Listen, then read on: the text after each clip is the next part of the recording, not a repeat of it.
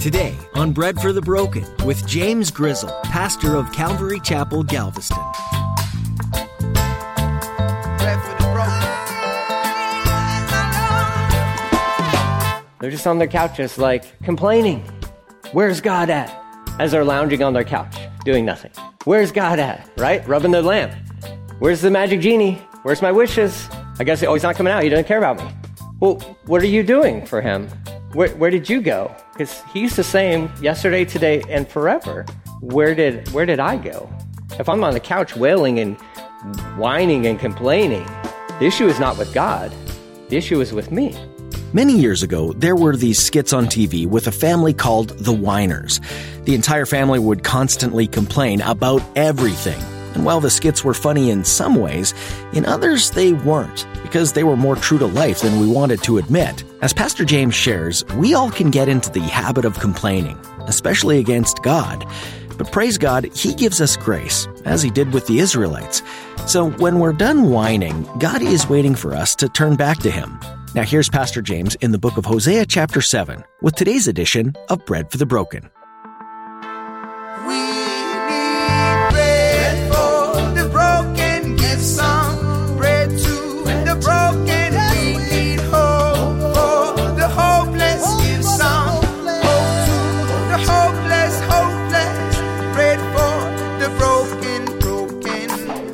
Chapter 7 is where we start, and we're just in the middle of like a trial scene, courtroom scenario kind of thing, where God is bringing these accusations against Israel. And when I'm saying Israel, if you've been in here, you understand that I'm talking about the northern tribes. Okay, that's Israel. Judah would be the southern tribes. So God in this letter is dealing primarily with the northern tribes, okay? And He does deal with the southern tribes as well, but right now it's the 10 northern tribes. So you have verse 1 of chapter 7. This is just going into Israel's depravity. It says, I want to heal Israel, but its sins are too great. Samaria is filled with liars. This is the true condition of Israel here, okay? So God's calling them out. It's like, I want to love you, but your sins are too great. Now, that doesn't mean that God can't love them. He's just exposing to them of their, not just like, oh, you're sinners and I can't love you, but no, you are continually wicked, continually rebelling against me. You want nothing to do with me. Is kind of how this works. And that's that relationship dynamic with God. He does pursue us, absolutely. But, if we continue to turn our backs on Him and we're running away from Him, then at some point in time, the chase might stop happening. And that's, that reality type of thing of like, no, everybody, it works out well for everybody in the end. That's what our friends, the universalists, think. And we say, no, you're actually wrong. It doesn't work out that way in the end.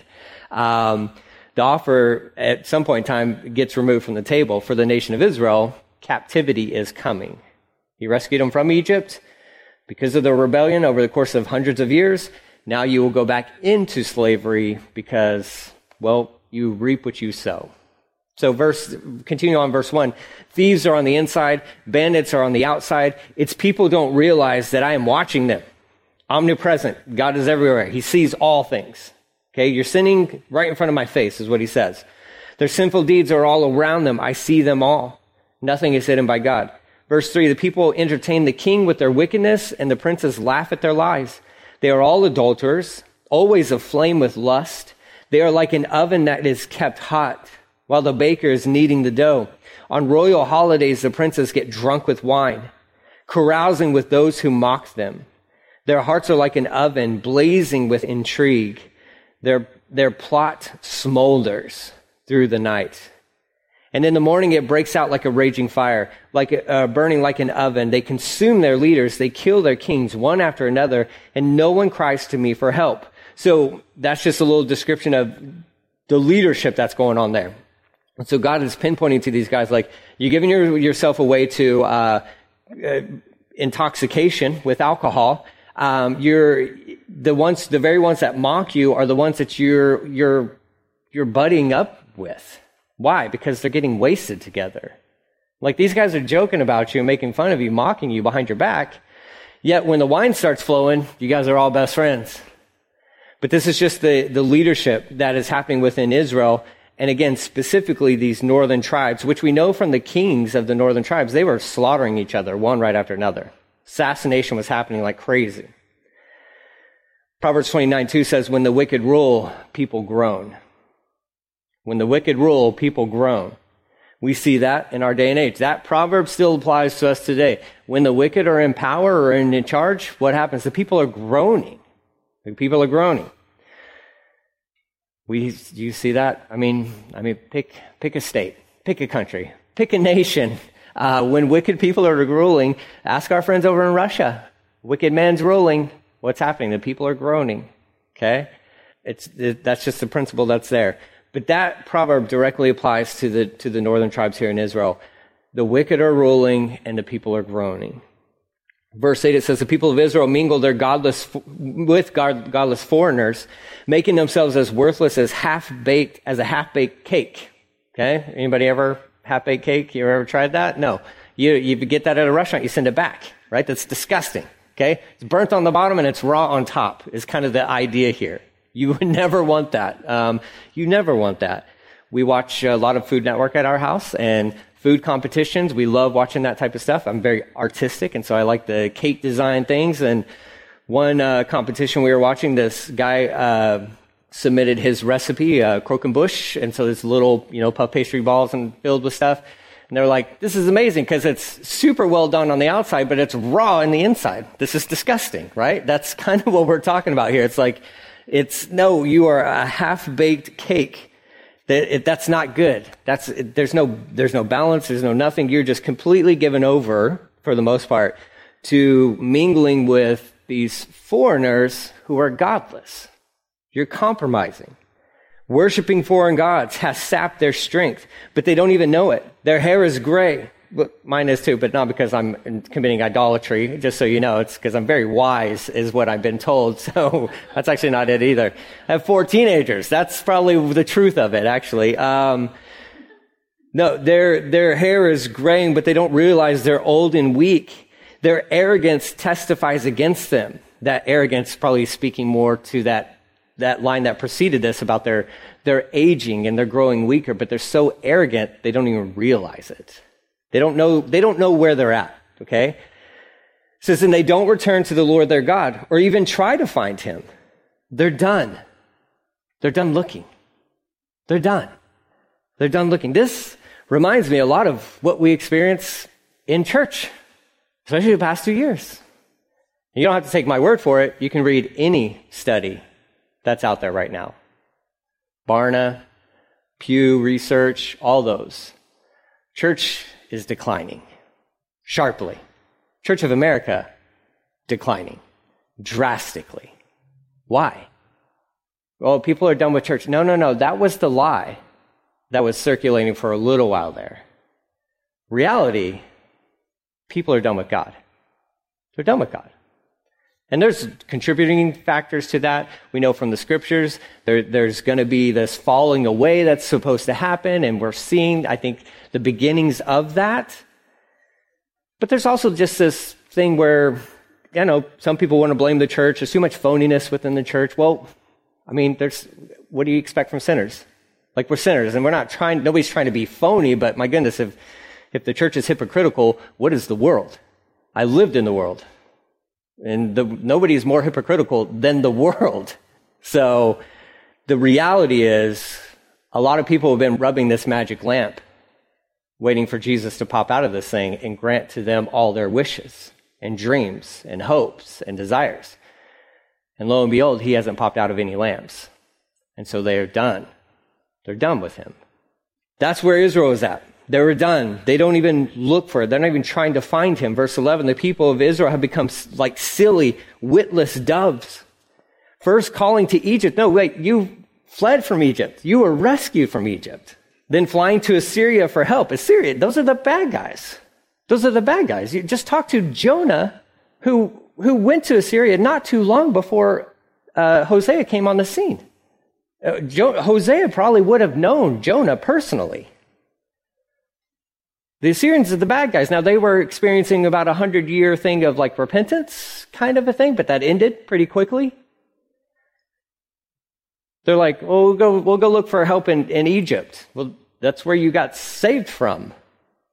Oh, we'll go to the north. We'll go to Assyria. We'll go to those guys. Well, no, those are the bad guys. Those guys are looking to take you over. They're looking to take you over. They're going to take you captive. So they're looking everywhere but God is the point of the whole thing. Trying to find whatever it is that they're looking for, satisfaction, fulfillment. I mean, you name it.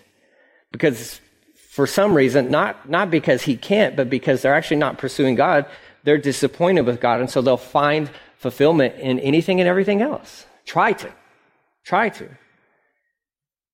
But they're like witless doves, just fluttering about. I was studying last Thursday here on one of those little tables by the window. As I'm studying, bam! I was like, what was that? And I look outside and there's nothing there. But something hit the window. I'm like, okay, I wasn't imagining things. Something crashed into this window. I go back out another time, there's a bird on the ground. Okay? He lived, I think. I'm pretty sure he survived. Okay? So, but this bird, little bitty guy, pretty witless, just full speed, crashed right into the window, right next to me. That's always what I think about, like this witness, like, and no fault to the bird at all. I mean, birds are probably smart, I guess, but that one just, for whatever reason, crashed into a window that you can't see through. All you would see is your own reflection. So I'm thinking, he's thinking that other bird's going to move, right? The other bird's going to move. It's a game of chicken, okay? And well, he lost because he was competing against himself. And I went out I got some water. Because I'm like, well, what do you do? I don't know what to do for a bird. So I'm going to get a little bit of water, and maybe that'll help, kind of rub his little birdie shoulders. He just got knocked out, like get him smelling salts or something. And I went back out there. He was gone. Okay. Oh, that's Israel. Just flying around, not paying any attention. And then bam, they're going to crash right into a wall. The wall they're going to crash into is Nebuchadnezzar. It's Babylon. So, it says, verse 13, what sorrow awaits those who have deserted me. Let them die, for they have rebelled against me. I wanted to redeem them, but they have told lies about me. But they fly about, I'll throw my net over them and bring them down like a bird from the sky. I will punish them for all the evil that they do. So God's going to wrangle these guys in. Okay, the witless birds flying around. He's going to throw his net over them. He's going to capture them. Why would he be so mean? Oh, because he cares about them. Because he cares about these witless birds, right? He cares about them. And the verse I skipped ahead to, this is like God communicating his heart towards his people. Like, they've deserted me. Let them die, for they've rebelled against me. I wanted to redeem them, but they've told lies about me. They do not cry out to me with sincere hearts. Instead, they sit on their couches and wail. They're just on their couches, like, complaining. Where's God at? As they're lounging on their couch, doing nothing. Where's God at? Right? Rubbing the lamp. Where's the magic genie? Where's my wishes? I guess, he's not coming out. He doesn't care about me. Well, what are you doing for him? Where did you go? Because he's the same yesterday, today, and forever. Where did I go? If I'm on the couch wailing and whining and complaining, the issue is not with God. The issue is with me. And this goes even further. It says they cut themselves. Your translation may say they gather together, but I think the proper translation is they cut themselves. We know from 1 Kings chapter 18, where the priests of Baal were trying to call out to Baal, and there was like a little, kind of a competition between Elijah and you calling your God and we'll call on our gods and all this stuff. Well, what they did was they gathered themselves together, and as they're begging and pleading for him, and Elijah's like, well, maybe he's in the bathroom. I don't know. Maybe he's in the bathroom. And literally that's what he says. But they're going to the extremes of, like, in pagan rituals, they would oftentimes cut themselves to draw blood, to show their devotion to their gods. Here's the nation of Israel acting like pagans, acting like the godless ones. They cut themselves, begging foreign gods for grain and new wine, and they turn away from me. He says, I trained them and made them strong, yet now they plot evil against me. So again, the accusations that God is bringing against Israel is Not only have you turned your back on me, not only have you've been unfaithful to me, now you're pursuing a relationship with these false gods. Not only are you lying about me to other people, but you're plotting evil against me. Who in their right minds would plot evil against God? That's what happens when you fall into this type of crowd. So as they look everywhere except to the Most High, they are as useless as a crooked bow. Their leaders will be killed by their enemies because of their insolence toward me. Then the people of Egypt will laugh at them. Like, oh man, can you believe those guys?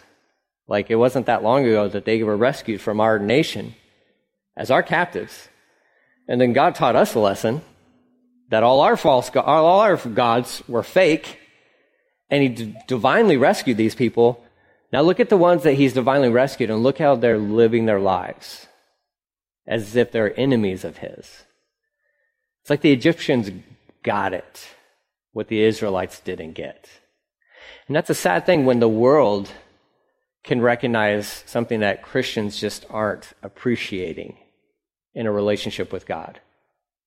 That's a sad dynamic. If I get so down or just turn my back on God and I'm just living in rebellion, it's one thing for another Christian to come alongside you, but it's a whole other thing if somebody from the world comes alongside you and says, hey man, I don't know what you're doing, but you need to stop. Maybe you should go back to church. When the world tells you that, there's something happening that you need to listen to. That's like Egypt laughing at you. Verse 1 of chapter 8, it goes on. Sound the alarm. The enemy descends like an eagle on the people of the Lord, for they have broken my covenant and revolted against my law. Now Israel pleads with me. Help us, for you are our God. Save us, please, help us. But it's too late. The people of Israel have rejected what is good, and now their enemies will chase after them. The people have appointed kings without my consent, princes without my approval. By making idols for themselves from their silver and gold, they have brought about their own destruction. O Samaria, I reject this calf. This idol you have made. My fury burns against you. How long will you be incapable of innocence? The calf you worship, O Israel, was crafted by your own hands. It is not God. It's a pretty definitive statement there. It is not God. It cannot be God, nor will it ever be God. You should have learned this lesson at the base of Mount Sinai when Moses was speaking to God, and they gathered around Aaron to like, hey, build us a god. Moses is dead. So here's all our gold and silver. Yet again, it's like they're repeating this thing. Here's all our gold and silver. Make us a god. What? Where did you learn how to make a god like that? Where did you learn that was God? Oh, in Egypt, in the world.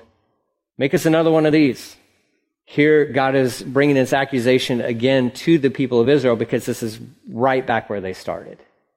It's not a god. Therefore, it must be smashed to bits, which is what happened. We saw that in the book of Exodus. It says they have planted the wind and will harvest the whirlwind. Stalks of grain wither and produce nothing to eat. And even if there is any grain, foreigners will eat it. The people of Israel have been swallowed up. They lie among the nations like an old discarded pot. Like a wild donkey looking for a mate, they have gone up to Assyria. The people of Israel have sold themselves to many lovers. But though they have sold themselves to many allies, I will now gather them together for judgment. Then they will writhe under the burden of a great king. This is highlighting or emphasizing the fact that Nebuchadnezzar would be this great king who comes and puts them under his own rule. Verse 11 says, Israel has built many altars to take away sin. Isn't that fascinating? They build up many altars to take away sin. But these very altars became places for sinning. Let's construct these altars. And these will be places where we can take away our sins, right? They recognize we still have sins that need to be atoned for. So we still need to sacrifice. So instead of going to the temple, Let's just build our own altars and we'll do the sacrificing there. I know God said to go to the temple, but it's pretty far away. The commute is just terrible. It's horrible. So let's just, out of convenience, let's build our own temples right here in the northern part of Israel. And we'll make all of our sacrifices for our sins there. Yet these places that were meant to take away their sins, which was a very act of rebellion in and of itself, to build these things, disobeying God, have become places for sinning. They had a lot of influence from other nations, other foreigners coming in there. So things that you would have going on at these places would be things like temple prostitution and all these other factors within this. It says, even though I gave them all my laws, they act as if those laws don't apply to them. Oh, interesting. Yeah, right. So, yeah, here's my word. Oh, your word doesn't apply to me. It doesn't apply to me. It doesn't? Seems like it does. Seems like it all applies to us, but I don't know. But for the Israelites, he's like, I gave you guys my word, the law. Yeah, that doesn't apply to us. And God's like, no, wait. No, literally, that directly applied to you because I spoke it to you as a nation. We went through the book of Leviticus, and that was all about the law being delivered specifically to the people of Israel and God preparing them when they go into the land. This is what you'll live by. And they said, oh, of course, God. All that you say we will do. Moses, all that you say we will do. Joshua, all that you say we will do. God, all that you say we will do. Then they get in the land, they're like, what were we supposed to do? They lost it pretty quickly if you look at the chronology of them getting into the promised land. It did not take long for them to just go in complete rebellion. They act as if the laws don't apply to them. The people love to offer sacrifices to me, feasting on the meat, but I do not accept their sacrifices. Again, it's fascinating, their mindset. They build the temples and the places so that they can get their sins taken away or removed, and they love to offer to God sacrifices. They love to do the church stuff. They love to do this stuff because why? Because it makes them feel good. It's tangible. I made a sacrifice. Feel good about that. We have to be cautious about these things, even in the church today. Sometimes we can do things because it's like, well, I'm not really living for God, but if I put some money in the box, it just makes me feel a little bit better. Same thing. I know I'm not really sold out for him or living for him, but I know if I show up to church like maybe once a month, it makes me feel good. Well, but that's not a relationship thing. That's duty. It's not delight, as John Piper would say. There's duty and then there's delight. Those who are in a relationship with God want delight. We're not checking off boxes. And these guys, they loved offering the sacrifices because it made them feel good. And God's like, I don't want that. I don't want your sacrifices. We already saw from earlier on what God desires is, well, what he desires is obedience. Don't come bringing your sacrifices to me when you're also bound down to all these other idols. I don't want your stuff because I don't have your heart. I want your heart. You keep your stuff. Give me your heart. Give me all of you. Well, I don't want to give you all of me. Then I'll have none of you. Well, that sounds mean. Well, that's how it goes. I mean, that's what he's worthy of. The hopeless, pray for the broken. Thanks for joining us today on Bread for the Broken with Pastor James Grizzle. We're currently in a series called Major Messages from the Minor Prophets. Don't let the word minor fool you. Normally, its definition is widely known as not important, but that's not the case here. Many men from days of old spoke about the faithfulness of Jesus and his power to bring wayward souls back to him. Despite all of their poor choices, Jesus used different prophets to speak the saving truth of his righteousness into their lives. If you liked what you heard today, you have an opportunity to share it with others by making a donation to this ministry at breadforthebroken.com. Once you're there, simply click on the donation tab. Feel free to explore other teachings by Pastor James as well. Bread for the Broken is a ministry out of Calvary, Galveston. If you're looking for a church that you can call home, or you simply want to connect and pray with somebody, we'd love to be that for you. You can get in touch with us by filling out the contact form at our website, breadforthebroken.com. Interested in visiting us at one of our services? Well, you have two options available to you, Sundays at 10 a.m. or Thursday evenings at 7 p.m. If you can't get there, we invite you to use our Facebook live stream. We'd love to connect with you because there's hope and healing in Jesus. Our time is up for today's edition, but we'd encourage you to tune in next time to hear more about these prophets that had major messages from God. Join us for more wisdom that comes from the Word of God right here on Bread for the Broken. Let me paint the picture of you.